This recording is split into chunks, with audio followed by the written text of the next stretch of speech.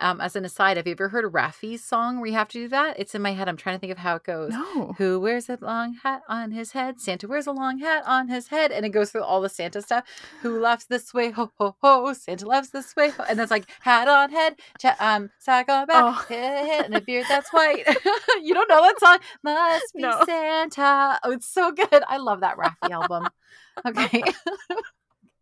But we digress. Yeah, sorry about that.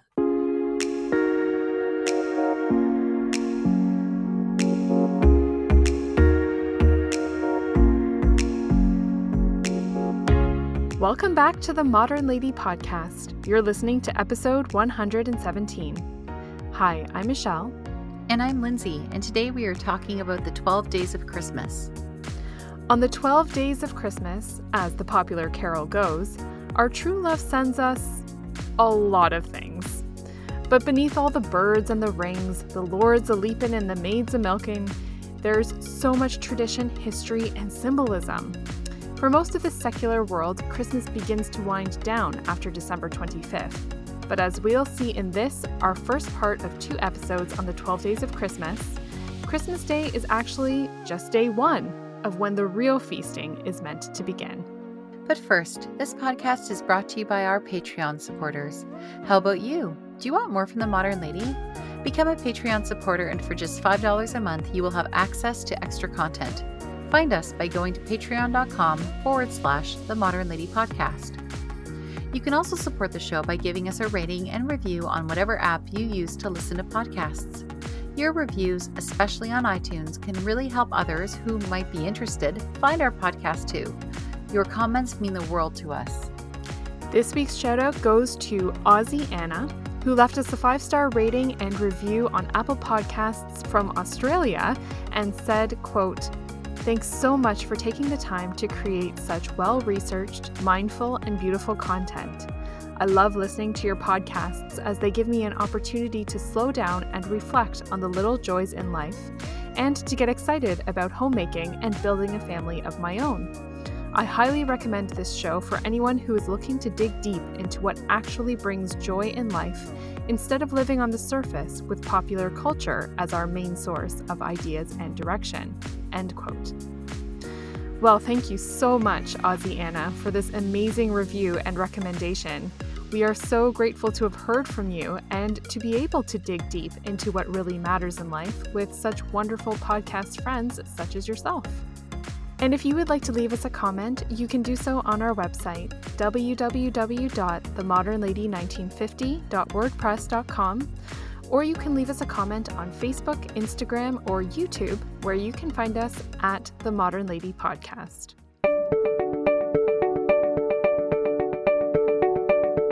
But before we get into today's chat, Lindsay has our Modern Lady Tip of the Week.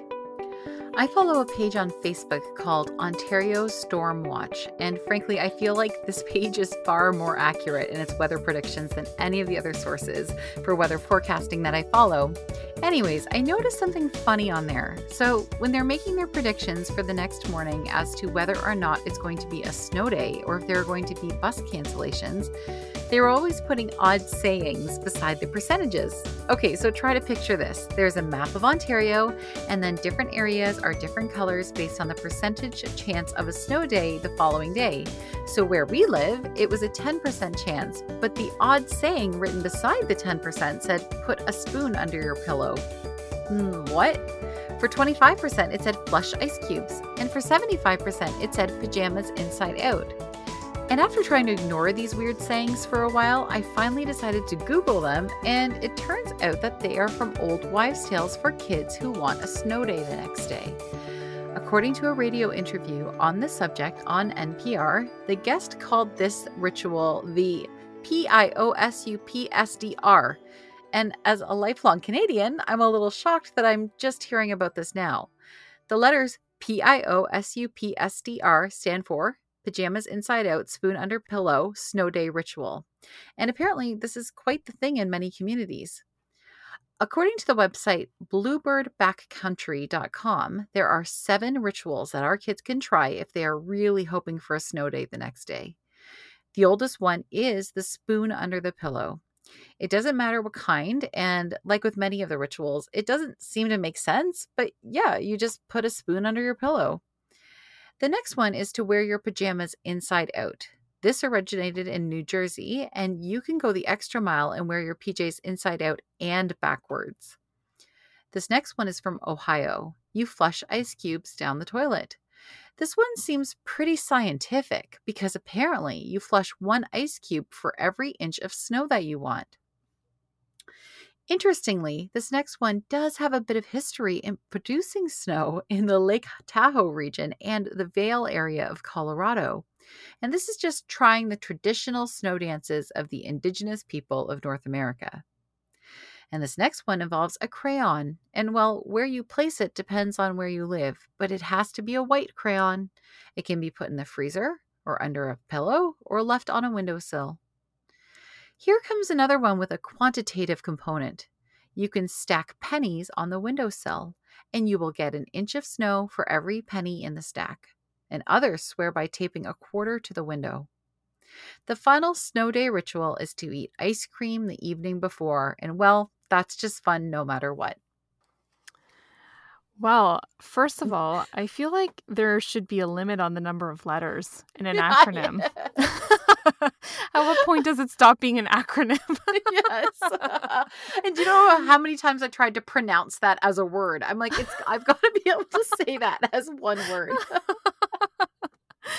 Oh my goodness, I loved all of these, but like you, now I'm starting to realize how many winter days as a student and as a child I've wasted just simply wishing for snow days. I could have been really working on this. Yeah.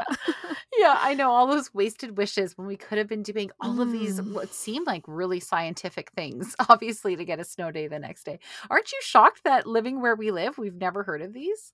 Yeah, a little bit. And I think it's so cool. So even though I never had a chance to do it, I would love to pass it down to my kids who are homeschooled this year, so it may not benefit them. But you tell me, Lindsay, if your kids need a snow day, and we will put our pajamas on inside out that night. Sounds great. Thank you. You're welcome. Feasting and gifts and drinks, oh my. Far from signaling the end of the holiday season on Christmas Day, the 12 days of Christmas traditionally start on December 25th. And from what we've gathered about the history and customs associated with each of these 12 days, we are quickly learning that there is a lot of fascinating and fun information to unpack here, right, Lindsay? That's right. Now, you and I and everyone listening probably just knows the song, The 12 Days of Christmas, right? It is a classic. Everyone sings it. You hear the Muzak version in the grocery stores. It is just everywhere. Now, according to the website Vox.com, the earliest known version of the song first appeared in a 1780 children's book called Mirth Without Mischief, which, let's be real here, sounds like an awesome book, by the way. And an original version of this book, an original edition, just sold, I think it was Sotheby's, at auction for $23,750. Now, you can buy, Michelle, if you'd like a copy on Amazon, a paperback copy for $20. Okay, that's way more reasonable. I was like, let me count my pennies. Sotheby's. Yes, Sotheby's. Now, historians believe that this song was a type of memory and forfeits game, which tested the player's memory, and if they made a mistake, they had to offer a forfeit, which was, just like today, always a little sneaky way to get a kiss. And so it was a way to get a kiss from one of the opponents. Now, one of the first things I noticed when writing out my notes is that the song is very, how should I say it, bird heavy, right? I have a bird phobia. I probably have talked about it on here. And I've never really noticed about the song in the past, but it just, really jumped out at me when I started typing out the lines of the song, Michelle. It must have turned into a really terrifying experience for you. We get to that later. You just wait to the pheasants. Yeah, it gets increasingly more scary for me. I do love the whole game aspect of it, though, because I never thought of it that way. It's kind of like the game of, like, all those games you play in campfire circles or something. Like, I went to the Mm-hmm. grocery store and I bought this, and then the next person has to repeat what you said and add something else, and you just Yes. keep going around the circle. This is the Christmas song version of that. I love it. Right. So back to the birds though, because I think we're going to have to repeat, like go back to the birds a lot. So there's definitely a Mm. bird motif. And like with many popular songs, the lyrics have changed over the years. And we'll get into this a lot, but like the birds have kind of changed sometimes over the years. And we will. We're going to break it down, each of the gifts, as we work our way through the song. Now, gifts, you say? Yes, the opening of the song states that these are the gifts from one lover to another. And again, different versions have had different gift givers, with the popular option involving subbing in the singer's mother's name as the gift giver. So, Michelle, have Mm. you seen the articles where they total up what it would cost if you were to actually Yes. give people? Yes. Yes. It's wild. It is wild. The number I got is from Good Housekeeping magazine, but I'm sure there's like different variations. But that number is $39,094.93. Mm. Yeah, and so I saw an article on Vox that was Mm. totaling the cost, and it said it could be between $39,000 and upwards of around $170,000, which to me, I'm like, how much do French hens cost? Yes. I don't know. I thought it was the swans, but yeah, they always seem very Oh, pricey to me. sure. All right. Now we are going to come to the point where we discuss a very hotly debated topic. Now, this song made the rounds on the World Wide Web when a theory was put forth that this song was actually a secret Catholic code for teaching the pillars of the faith when the church was being persecuted in England, which lasted from 1558 until 1829. Well, is this true? The potentially untrustworthy website Snopes claims that this theory is not true at all, and many cite the work of a well respected historian and Christmas Carol expert named William Studwell. And I'll share his refutation. So he was quoted as saying, "This was not originally a Catholic song, no matter what you hear on the internet. If there was such a catechism device, a secret code, it was derived from the original secular song. It's a derivative, not the source." Now, personally, I couldn't just accept that without looking into it a little bit more, because one of the things that drew me to this topic for an Mm. episode was the memory of that post, right? That you and I have seen Mhm. circulated. Everybody seems circulated on Facebook. So I did Google it a little bit more. Now, before we go any further, I think we'll just right now go over what those gifts are supposed to be code for, and then we will talk again Okay. more about those in detail later, right? But we might as well say what the theory is. Mhm. So the first one would be the partridge in a pear tree, and that's believed to be Jesus himself. The two turtle doves would be the Old and New Testaments. The three French hens, faith, hope, and charity, or the three wise men. The Mhm. four calling birds, the four gospels, and or the four evangelists. Five golden rings, the first five books of the Old Testament. Six geese a laying, the 6 days of creation. Seven swans a swimming, the seven gifts of the Holy Spirit, or the seven sacraments. Eight maids a milking, the eight beatitudes. 9 ladies dancing, the fruits of the Holy Spirit. There are more than 9, but they kind of put some together. 10 lords a leaping, the 10 commandments, 11 pipers piping, the 11 faithful apostles, and 12 drummers drumming, the 12 points of doctrine in the Apostles' Creed. And Michelle, it just seems so Mm. nice, right? So convenient, so I sweet. know. But is I it all a know. lie? Oh, I feel like that's a hypothetical question you're asking me, or a rhetorical question. And I know the answer, but yeah, you just go on and then I'll Okay. comment. All right. All right. So the first person to suggest this potential secret hidden meeting was a Canadian hymnologist named Hugh McKellar back in 1979. Another scholar said that this theory has merit, but likely cannot ever be proven true. Now, you and I could go, that means it can't be proven false, though, either, right? Yeah. Yeah. Now, according to an article on the website CatholicNewsAgency.com, written by a very reputable priest, the late Father Calvin Goodwin of the FSSP, who died this past year, he said Jesus is the gift giver, giving this gift on his birthday, and Jesus himself is the partridge in a pear tree, a bird known to protect its young by pretending to be injured, drawing the predator away from the nest. Now, there is another article on another reputable Catholic website, EWTN, that claims the Catholic origins of the song and its hidden catechetical meaning. But then more recent articles, because those ones are from a couple of years ago, and this one is from another reputable Catholic website, Ascension Press. And this one clearly states that as much as we'd love for this to be true, it just isn't. Melissa Keating is the author of this article, and she explains that none of the things being, quote, secretly taught here are in any opposition to Anglican church teaching, the Church of England at the time. So if those things are indeed a secret message, they would appeal to Anglicans just as much as they would have to Catholics.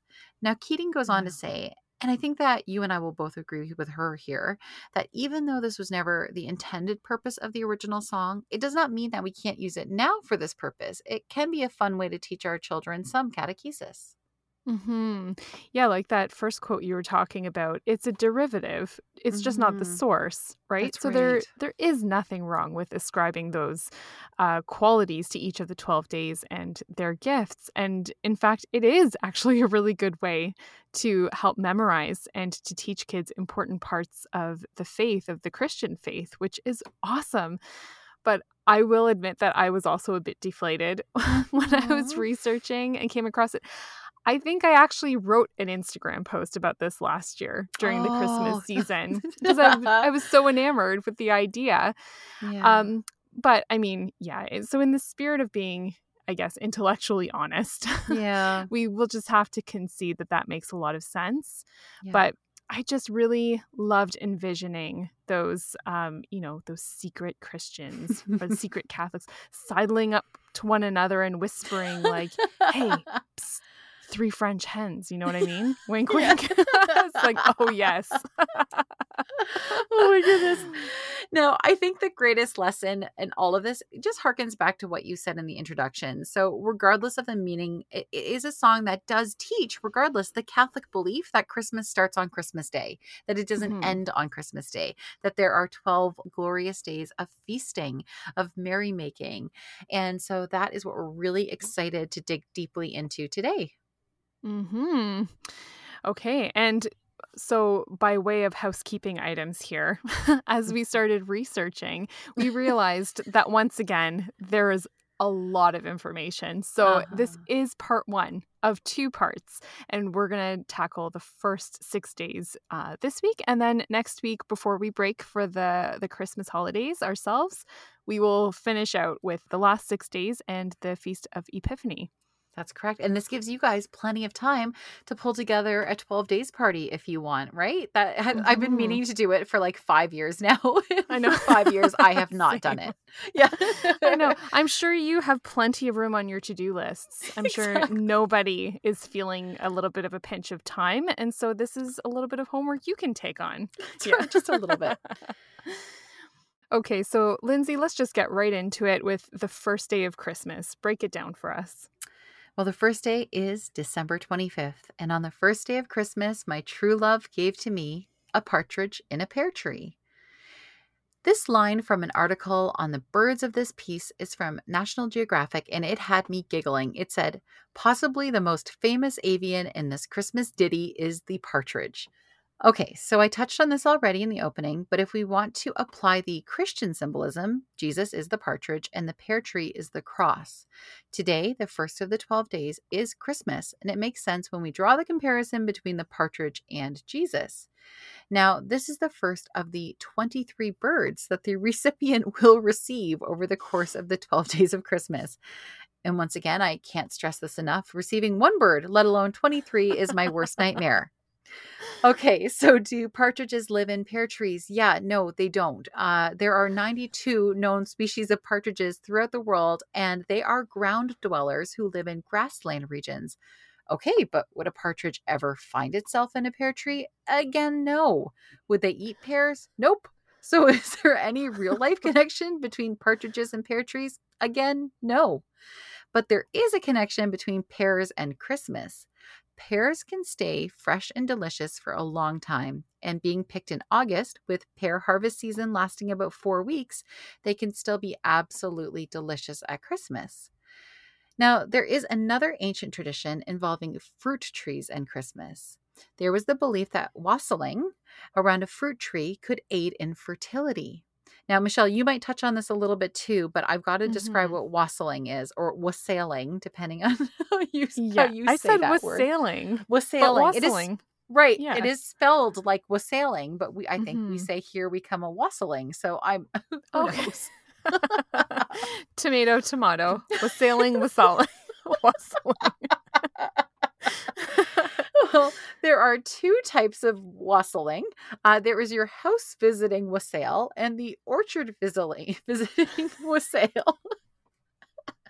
Now, for house visiting, you go door to door and share drinks pre-COVID, am I right, from a wassail Mm-hmm. bowl and exchange little gifts. Today, caroling has replaced this old custom, and for orchard visiting, you go through an orchard reciting incantations and singing to the trees in order to produce good fruit. And again, young maidens would do this in the hopes of increasing their own fertility too. Wassail comes from the Norse greeting of Vesheil, which is Mm-hmm. basically a wish for the other to be in good health. Mm. So back to the pear tree. There is folklore that claims that a young maiden was to walk backwards 3 times around a pear tree on Christmas morning, and then if she gazed into its branches, she might see the image of her future husband. So, what about pears as gifts? Well, perhaps you've encountered this tradition already. The creme de la creme of Christmas pear gift giving comes from a company founded by two brothers called Harry and David. In 1934, they included a box of Royal Riviera pears in their famous gift tower. And ever since then, their box of pears is a treasured gift to give and receive. The pears are lovingly snuggled in a box together, and one is wrapped in gold foil, an extra special touch showing these pears are fit for a king. So, how lovely would it be to give a box of Harry and David pears to someone on Christmas Day? Now, being Christmas Day, the menu is usually pretty traditional, with a turkey being the bird of choice, or perhaps you roast a goose. If you'd like to do something unique, something in honor of the 12 days of Christmas, you could make Nigel Slater's pork and partridge pie. Or if you'd like to stick with the pears, in his Christmas Chronicles cookbook, which I will reference throughout this episode, and it is a must have for any Christmas loving cook, you could make his pear marmalade, or pear and pickled radish, or perhaps his pears, clove, and orange granita for dessert. Oh my goodness. Wow. Okay. And that's just Christmas Day. That That's is just day one. right on That's a top of the lot of Nativity and pears. Santa Claus and whatever else you're doing Right. that day.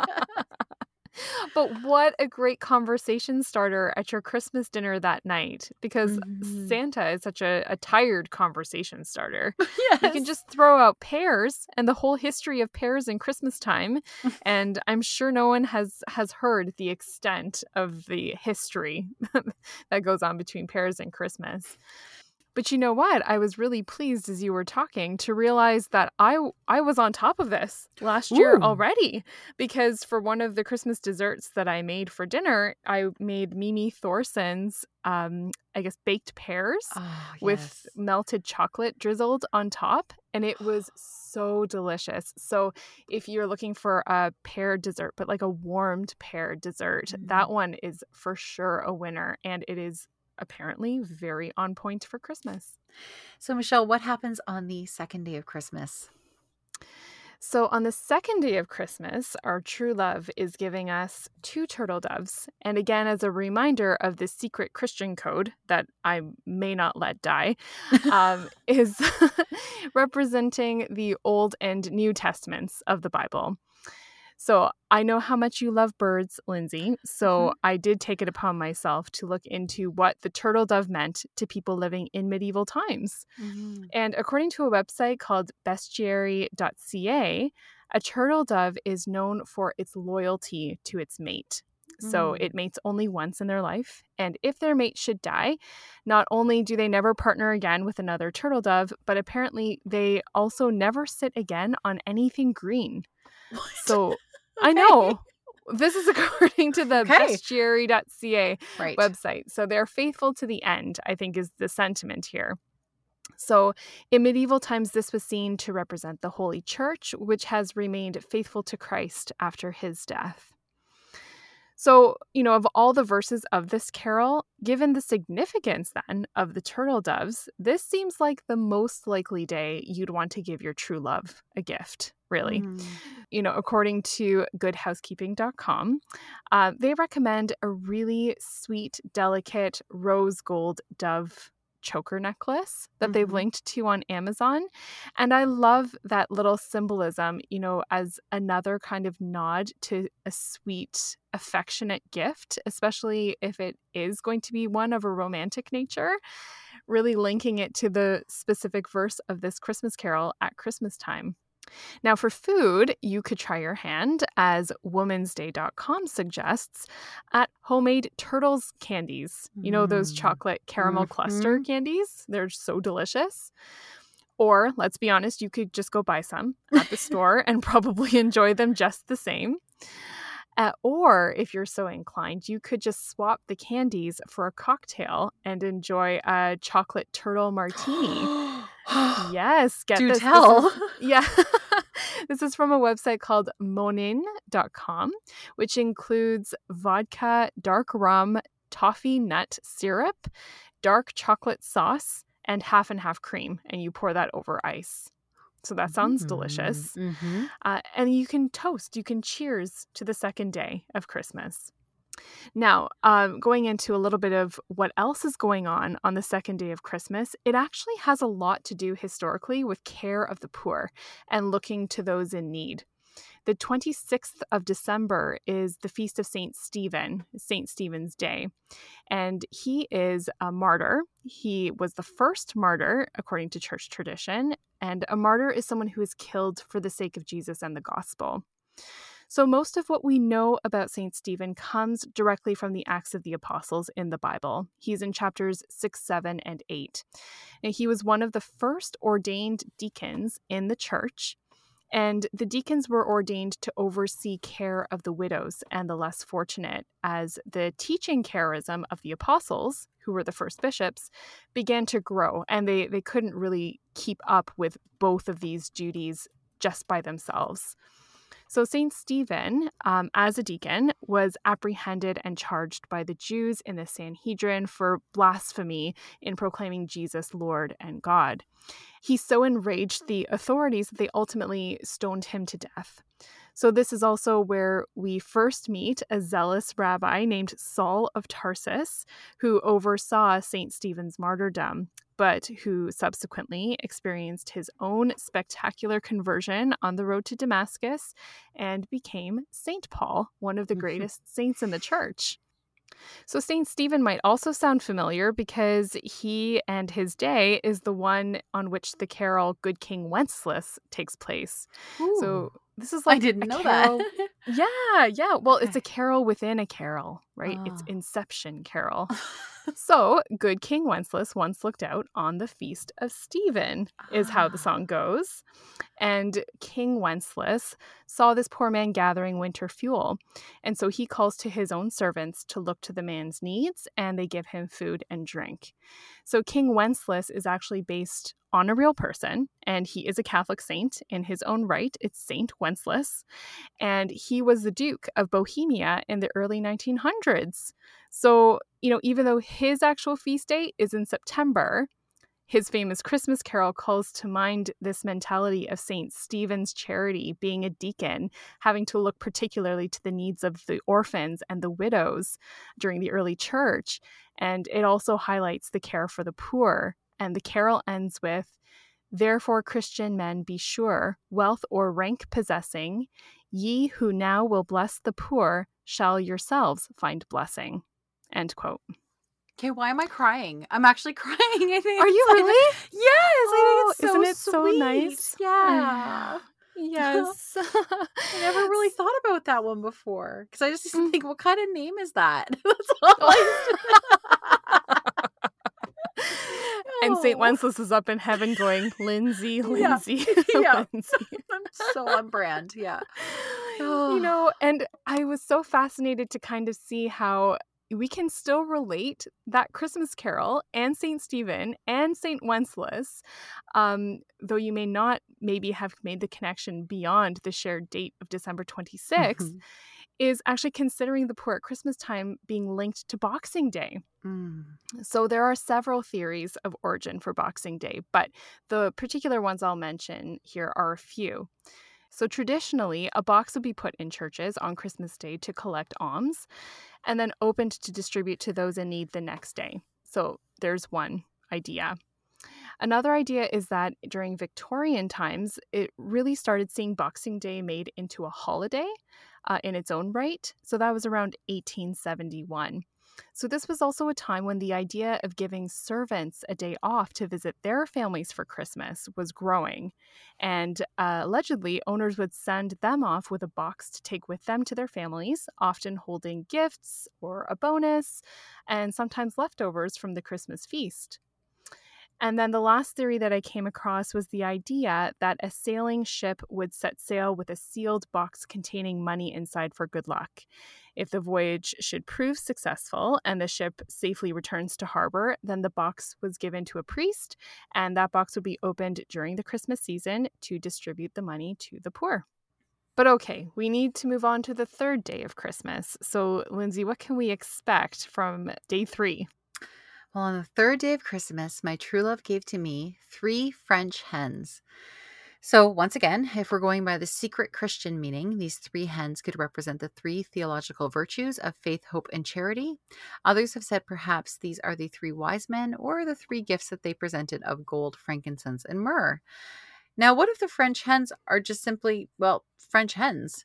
In 1864, the lyric was temporarily changed to fat hens, and apparently the turtle doves and French hens of days 2 and 3 were sometimes switched around. Either way, both were considered quite the delicacy to be served at the dinner table. According to the website AmericanOrnithology.org, the French hen breed Bresse Gaulois is known as the poultry of kings, and they were a luxury import from France, so quite the gift. Well, what else could these hens represent? Interestingly, larger and more exotic fowl were brought in from the Orient. From the Orient, eh? Hint, hint, wise men. And they were bred with smaller Roman chickens, and they produced a new breed. And some have suggested that perhaps this song is celebrating that. It is also believed that hens symbolize motherhood. December 27th is also the Catholic feast day of St. John the Evangelist.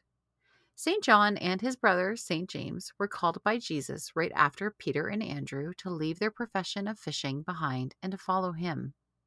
John and James received what is arguably the coolest nickname ever from Jesus, and he called them the Boengers, Boengers, which means sons of thunder. Mm. John is known as the beloved apostle, the one who laid his head on Christ's chest and heard his heart beating. It was John alone who stayed at Jesus' feet during the crucifixion, and it was to John that Jesus entrusted his mother Mary. To John, the vision of the apocalypse was revealed when a veil was lifted, and it is the common belief that Mary spent her final days before her assumption on earth with John in Ephesus. John was the only apostle not martyred and lived until a very old age. There's a very cool tradition in the Catholic Church which celebrates the love of St. John, and it involves wine. Catholics may bring wine to church on his feast day on December 27th and have it blessed, making it into a sacramental that can be consumed on special occasions throughout the year or given to the sick. When drunk on his feast day, a toast is made to St. John, with the father of the house lifting his glass towards the mother while saying, "I drink you the love of St. John." And the mother replies, "I thank you for the love of St. John." And like this, the toast goes around the table. What I find even more interesting is that you can make a mulled wine called St. John's Love. And here's the recipe. Serves 8.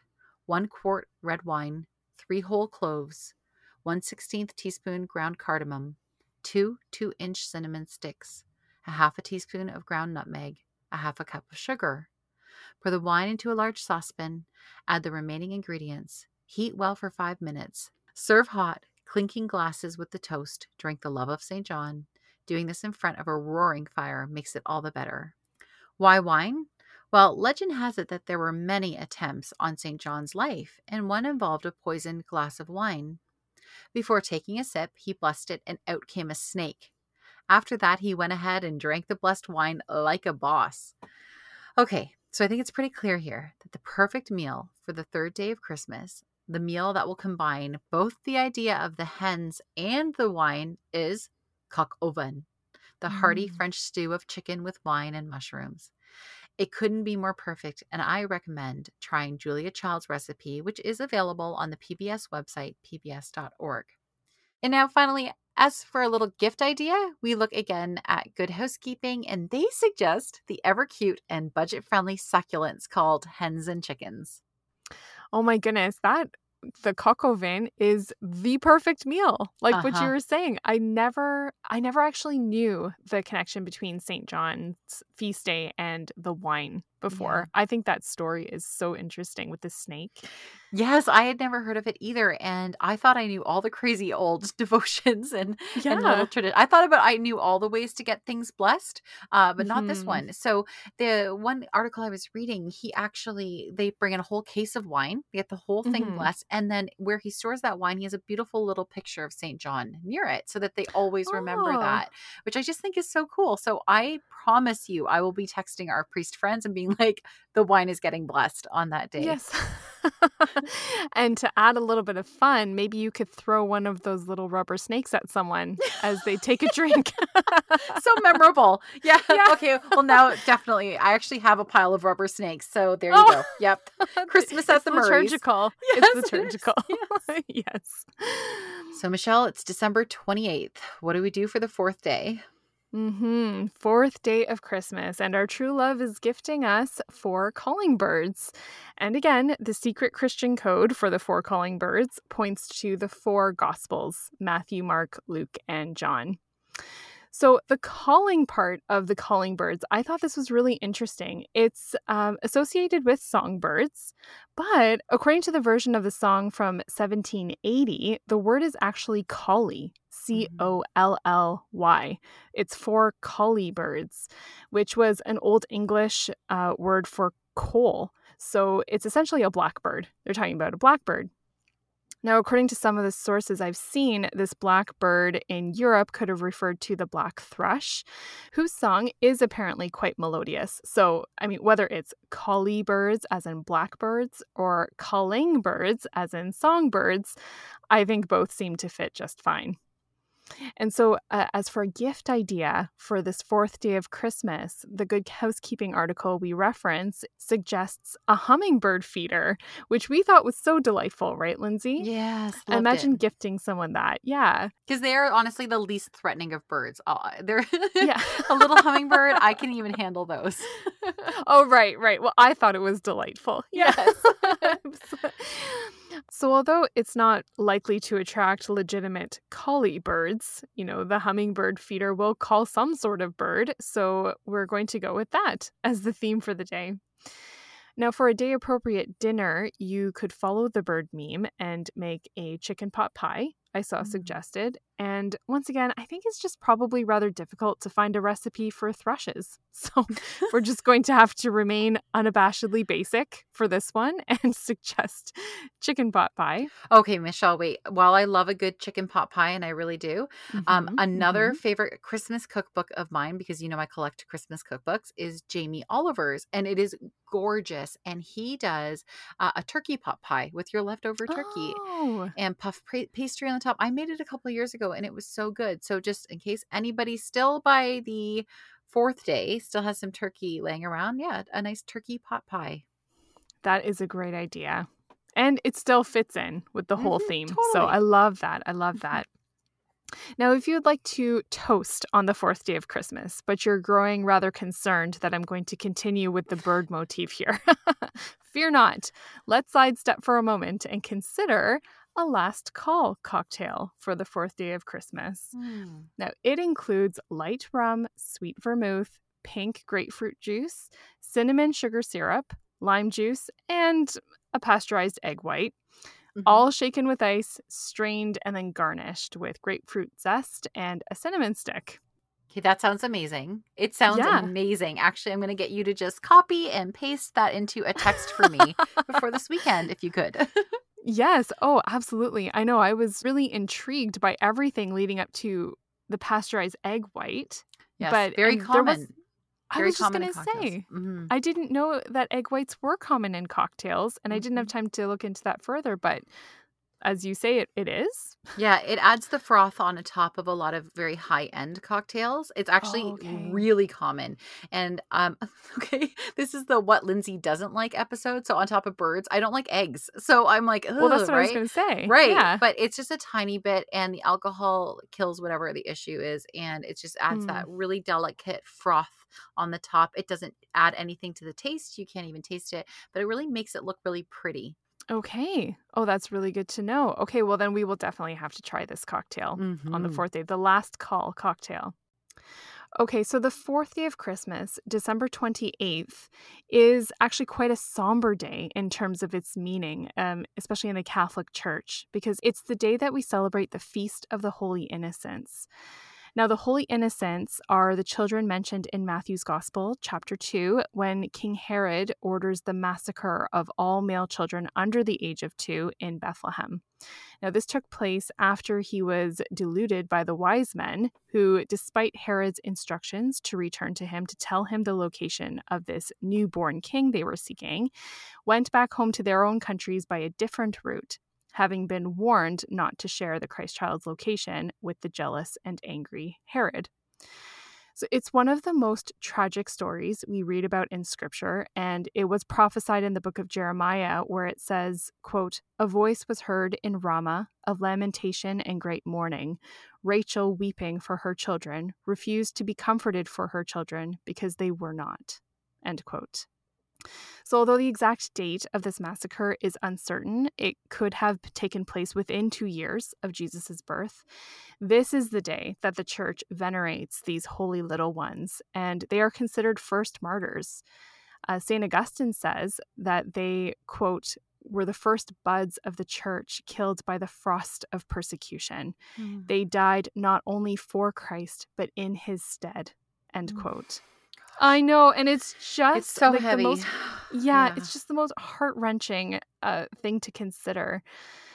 And so to kind of, commemorate this solemn side of observing the feast day, some churches even choose to omit the Gloria and the Alleluia of Mass Hmm. to Yeah. honor the grieving mothers of Bethlehem and to reflect the subdued mourning of the day. And there's also the Coventry Carol, which is a song that takes the form of a lullaby, and it is sung in the voice of the mothers of the poor holy innocents. And it is breathtaking to listen to. It's heart-achingly sad, but it is so beautiful. Yeah, and it's something I first came across a couple of years ago and played it on repeat while weeping. I really did. And my family Mm, came in the room and I could barely tell them what the song was about. And it's based on a very, very old poem. The tune and the notation that we hear is a more recent, which is why it has almost a modern sound to the way yeah, it's sung, right? But yes. it is based on a very ancient poem. But yeah, it is a lullaby for these dying children, and it is just, as a mother, oh my goodness, Mm, absolutely heart wrenching. And you and I see no reason not to pause and to feel all of the things that the Christmas season presents us with, yes. right? Sure, joyful merrymaking, but it's not, life is not all of that. And so to pause in the middle of that, I think is a really powerful thing. And to tell our kids also about this. And, there is something to be said for shedding a tear in the middle of everything else that's going on as well. Mhm. Yeah, I agree, and that they're so part of the Christmas narrative, Yep. right? Like, Yep. what They are. what did happen? It's part of the Christmas story, and, not to shy away from that and to remember that these beautiful little souls are so close to Jesus Hmm. because they were all the same age. Like, they they would have all grown up together. They were peers, and they were the first ones, as St. Augustine said, to die for him and in his stead. And I just think, yeah, it's the most poignant thing to reflect on right in the middle of the 12 days. And so it's also traditionally a day then where the church kind of focuses on children, but the blessing of children is a tradition that used to be widely celebrated in parishes where the priests would bless the children of that parish. Now, I think that there is actually a blessing of the children that was used. I've never heard of this being done before in our diocese on the 28th of December, but I would love to look that up. And then also, of course, parents are invited and encouraged on this day to bless their own children. And it's very simple. It can be very simple. The father or the mother can place one hand on each side of the child's head and simply praise, "Bless you, my child, in the name of the Father and of the Son and of the Holy Spirit," while marking the child's forehead with the sign of the cross with their right thumb. So, I love that we kind of pause and respect and give a moment of remembrance for these holy souls.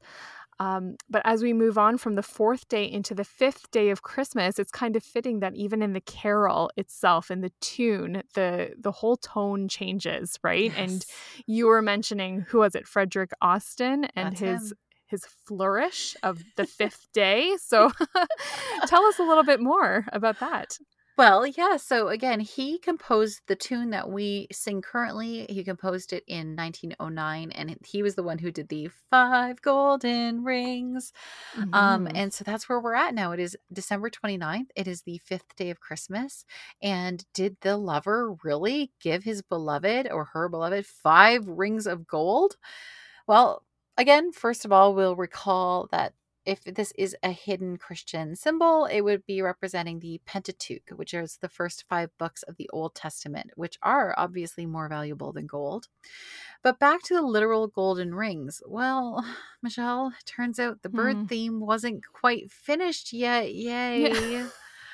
So, some scholars have suggested that these five gold rings signify the markings on the neck of a ring necked pheasant. Now, I had Hmm. to spend a very uncomfortable amount of time looking up close at photos of pheasants, and for the life of me, I could not see rings on its neck aside from the one white one that goes around its neck.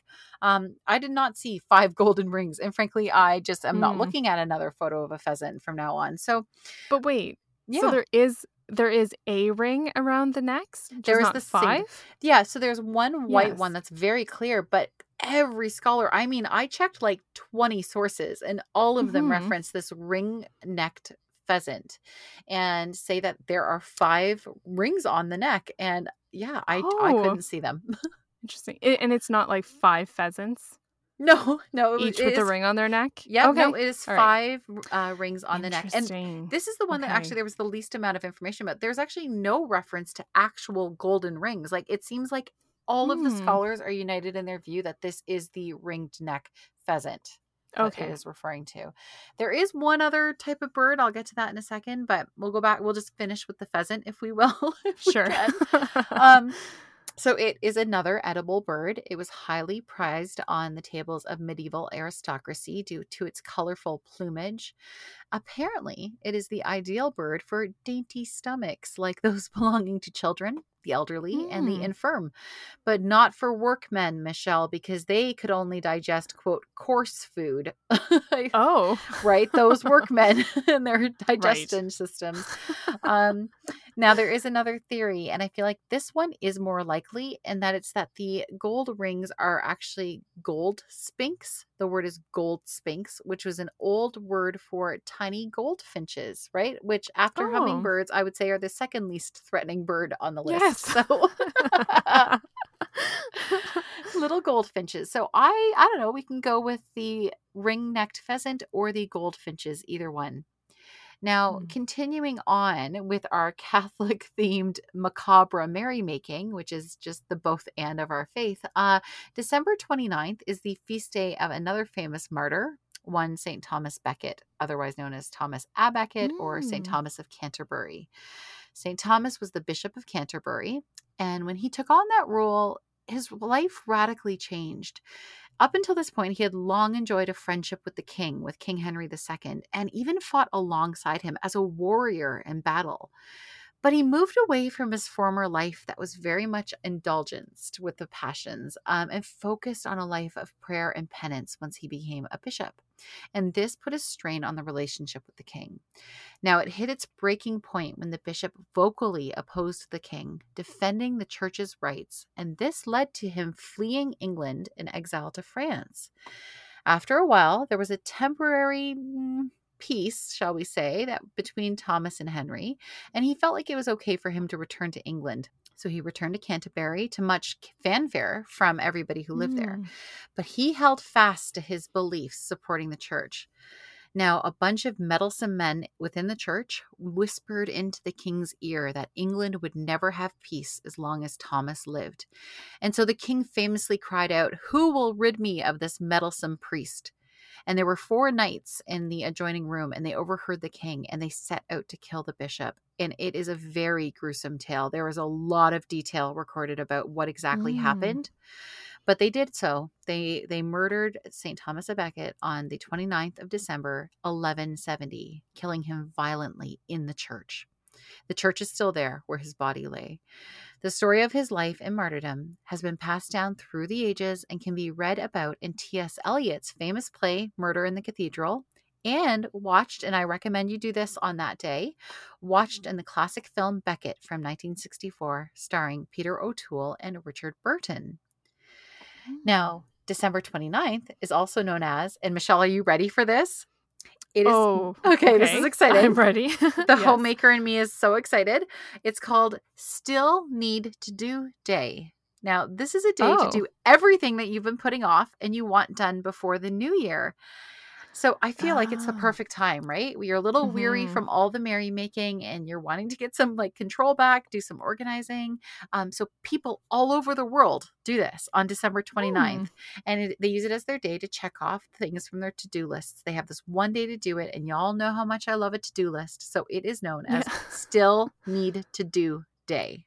Still Need to Do Day. I feel like every day for me at this point is a still need to do day. It's the season that we're.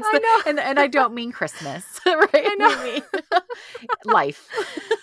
Oh my goodness! And you know what's kind of nice too is that we often joke that week between Christmas and New Year's is that kind of wasteland week where nobody knows what day it is after a few days. We're like, is it Wednesday? Is it Thursday? We have no idea.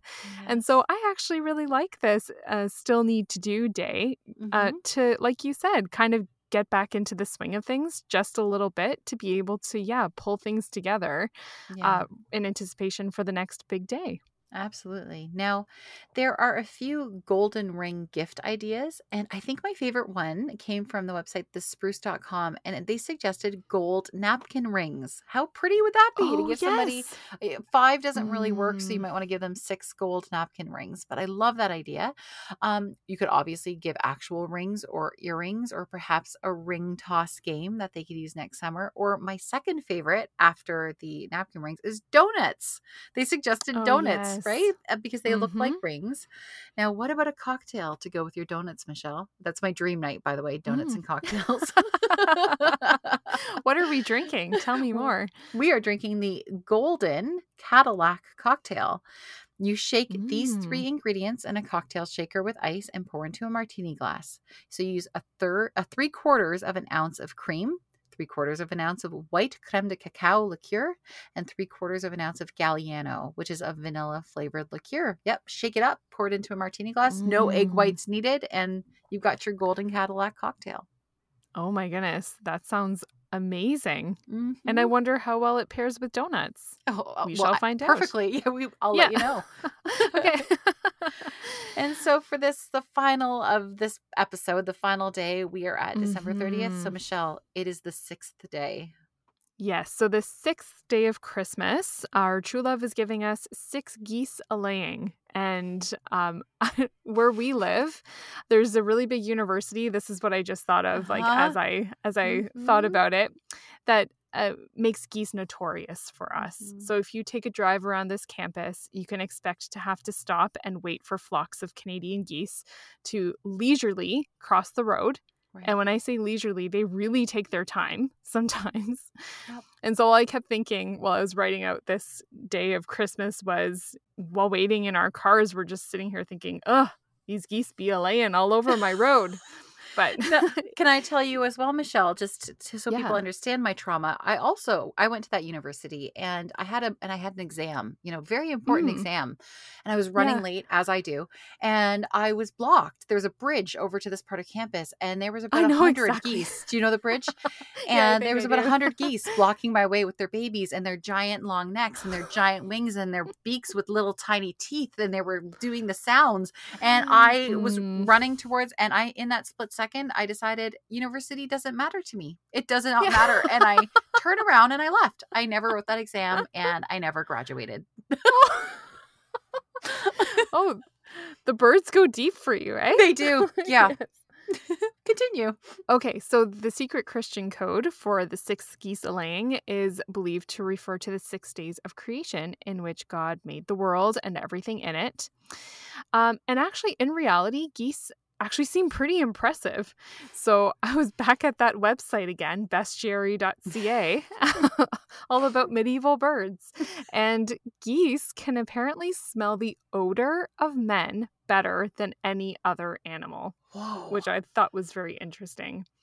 And so because of this, and due to their rather loud honking or cackling, they are credited in legends for warning the Romans of attacks by the invading Gauls in ancient times. I know. Oh, okay, a little more respect. A little keep it Yeah, coming. I know. I was like, okay, geese, I'll give it to you. Mhm. So now for the gift giving on this day, once again, I looked at the goodhousekeeping.com suggestions, and they say to, first of all, don't get a real goose for your true love. And we here at the Modern Lady podcast would just like to say that we tend to agree with that.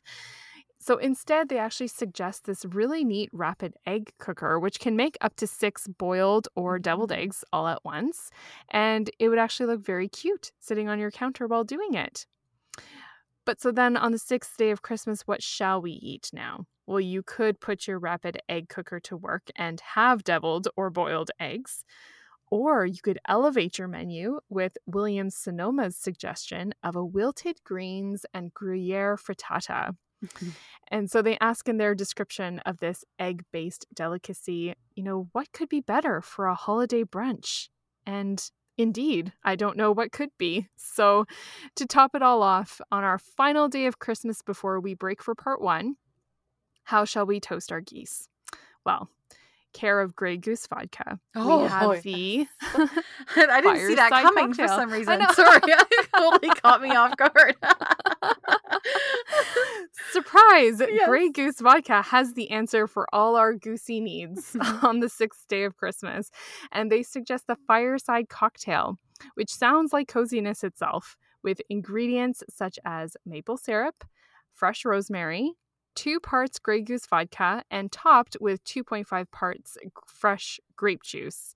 So you just stir that, garnish with a sprig of fresh rosemary, and voila! It's an aromatic cocktail that you can sip and enjoy as you wind down. So also happening on this 6th day of Christmas it's the feast of Saint Egwin of Worcester. Okay. Is this the first time you're hearing about Saint Egwin as well? Okay. Yes. How'd you know? I know. Well, now you have heard of him, as have I. But he was the Bishop of Worcester from the year 662 to 717 when he died.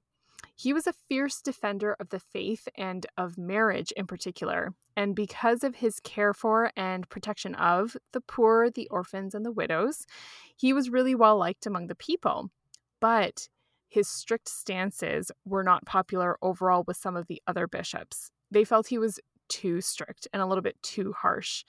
So he had to defend himself against their accusations, and he actually went to Rome to appear directly to Pope Constantine himself, and the Pope ended up annulling the case against him. So there is this one story that I thought was really cool of when Saint Egwin was traveling to Rome with his travel companions through the Alps. And apparently there was no water at one point to drink. Now, half of his companions mockingly suggested that he just ask God for water like Moses did in the desert, while the other half of his companions respectfully asked him to pray for water, recognizing his holiness. And the story goes that as he prostrated himself on the ground in prayer, clear water did in fact spring from a rock. So, I believe that St. Egwin's feast day lands on the eve of the Feast of the Holy Family. And given his wholehearted defense of marriage and family, perhaps this would be a great night to gather with family again and friends who are like family for maybe a movie night or a game night or even just a simple meal. Really anything where you're enjoying one another and grateful for the gift of family.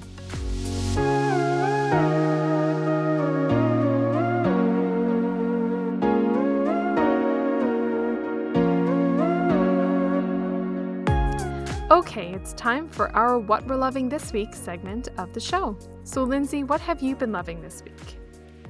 All right, so what I've been loving, you know this about me, and I feel bad even saying this, and I hope our listeners understand, but so even though I am a Catholic woman with a podcast, as are you, I don't often listen to Catholic women who have other podcasts, and that is simply because, as you know, Michelle, I don't want to confuse what I hear on theirs with thinking it's my thoughts later on our own podcast, and so I tend to read more from those versus listen to other podcasts. So anyways, Okay. all of that to say, I every once in a while do listen to the Letters to Women podcast. And did you recommend that once as something you were loving by Chloe Langer?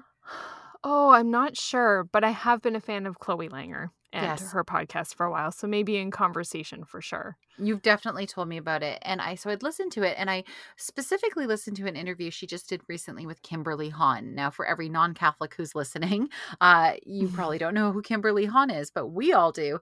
She's married to arguably the most celebrated Catholic convert alive today, Dr. Scott Hahn. And they have an incredible story. Just briefly, if it's the first time you're encountering her or Scott, just read their book, Rome Sweet Home.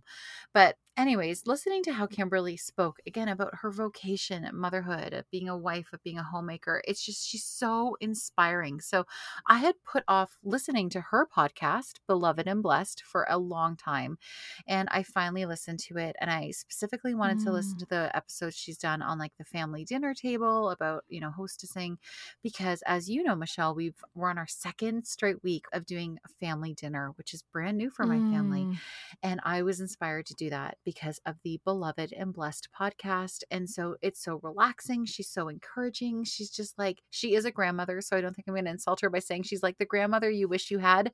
That is just so calm and so loving. And so, yeah, I'm sure a lot of our listeners already listened to it. But if you haven't yet, please check out the Beloved and Blessed podcast. She is the perfect partner for Scott Hahn, right? Yes. I just think like the two of them together cover so many bases of spirituality and Christianity and basically any topic or question you could have as living as a Christian in today's world. Between the two of them. They have it covered. 100%. And she's fully educated and has this type of ministry in her own right? She isn't just Mrs. Scott Hahn. Like Kimberly Hahn is a remarkable woman, like you said. And so they really are complementary. So what are you loving this week, Michelle? Well, I am loving the book There's No Such Thing as Bad Weather by Linda Atkinson McGurk. Again, I know. And I actually did search back into all of our previous scripts because I save all of them. Yes. And I've never actually recommended it for this section before. No, but I mention it a lot. Right? Yeah. Oh, I'm excited to hear. Yeah, go. Yes. And so it's been a few years since I have read There's No Such Thing as Bad Weather. But this week, I wanted to recommend the audiobook version because this is my latest love this week. I've been driving around doing some errands, and this is what I've been listening to. So what I am enjoying about quote unquote reading this book is the casual and comfortable conversational style that McGurk writes in. It really translates well to audio. So it just feels like she's sitting there talking to me. She doesn't narrate it, but it's her words, and it feels like she's telling me about her life, which is one of my favorite things to do, just listening to people's life stories. And so it is an interesting mix between podcast and book. Now, we've always been inspired by many Scandinavian traditions on this podcast, right, Lindsay? We've covered them all, or a lot of them anyways, from hygge to fika to fredagsmess. Yes, well done. I'm trying so hard here. But the one that I've always loved too from Sweden is friluftsliv, right? The Nordic concept of getting outdoors. So it pairs well with my growing certainty that for me, hygge is directly impacted by how much time I've spent outside first. And if you're like me and you've been staring down the upcoming winter months with a determination to get outside more, but need just a little bit of a warm, friendly encouragement, I suggest either reading or listening to Linda McGurk's book, There's No Such Thing as Bad Weather, to give you the inspiration you need.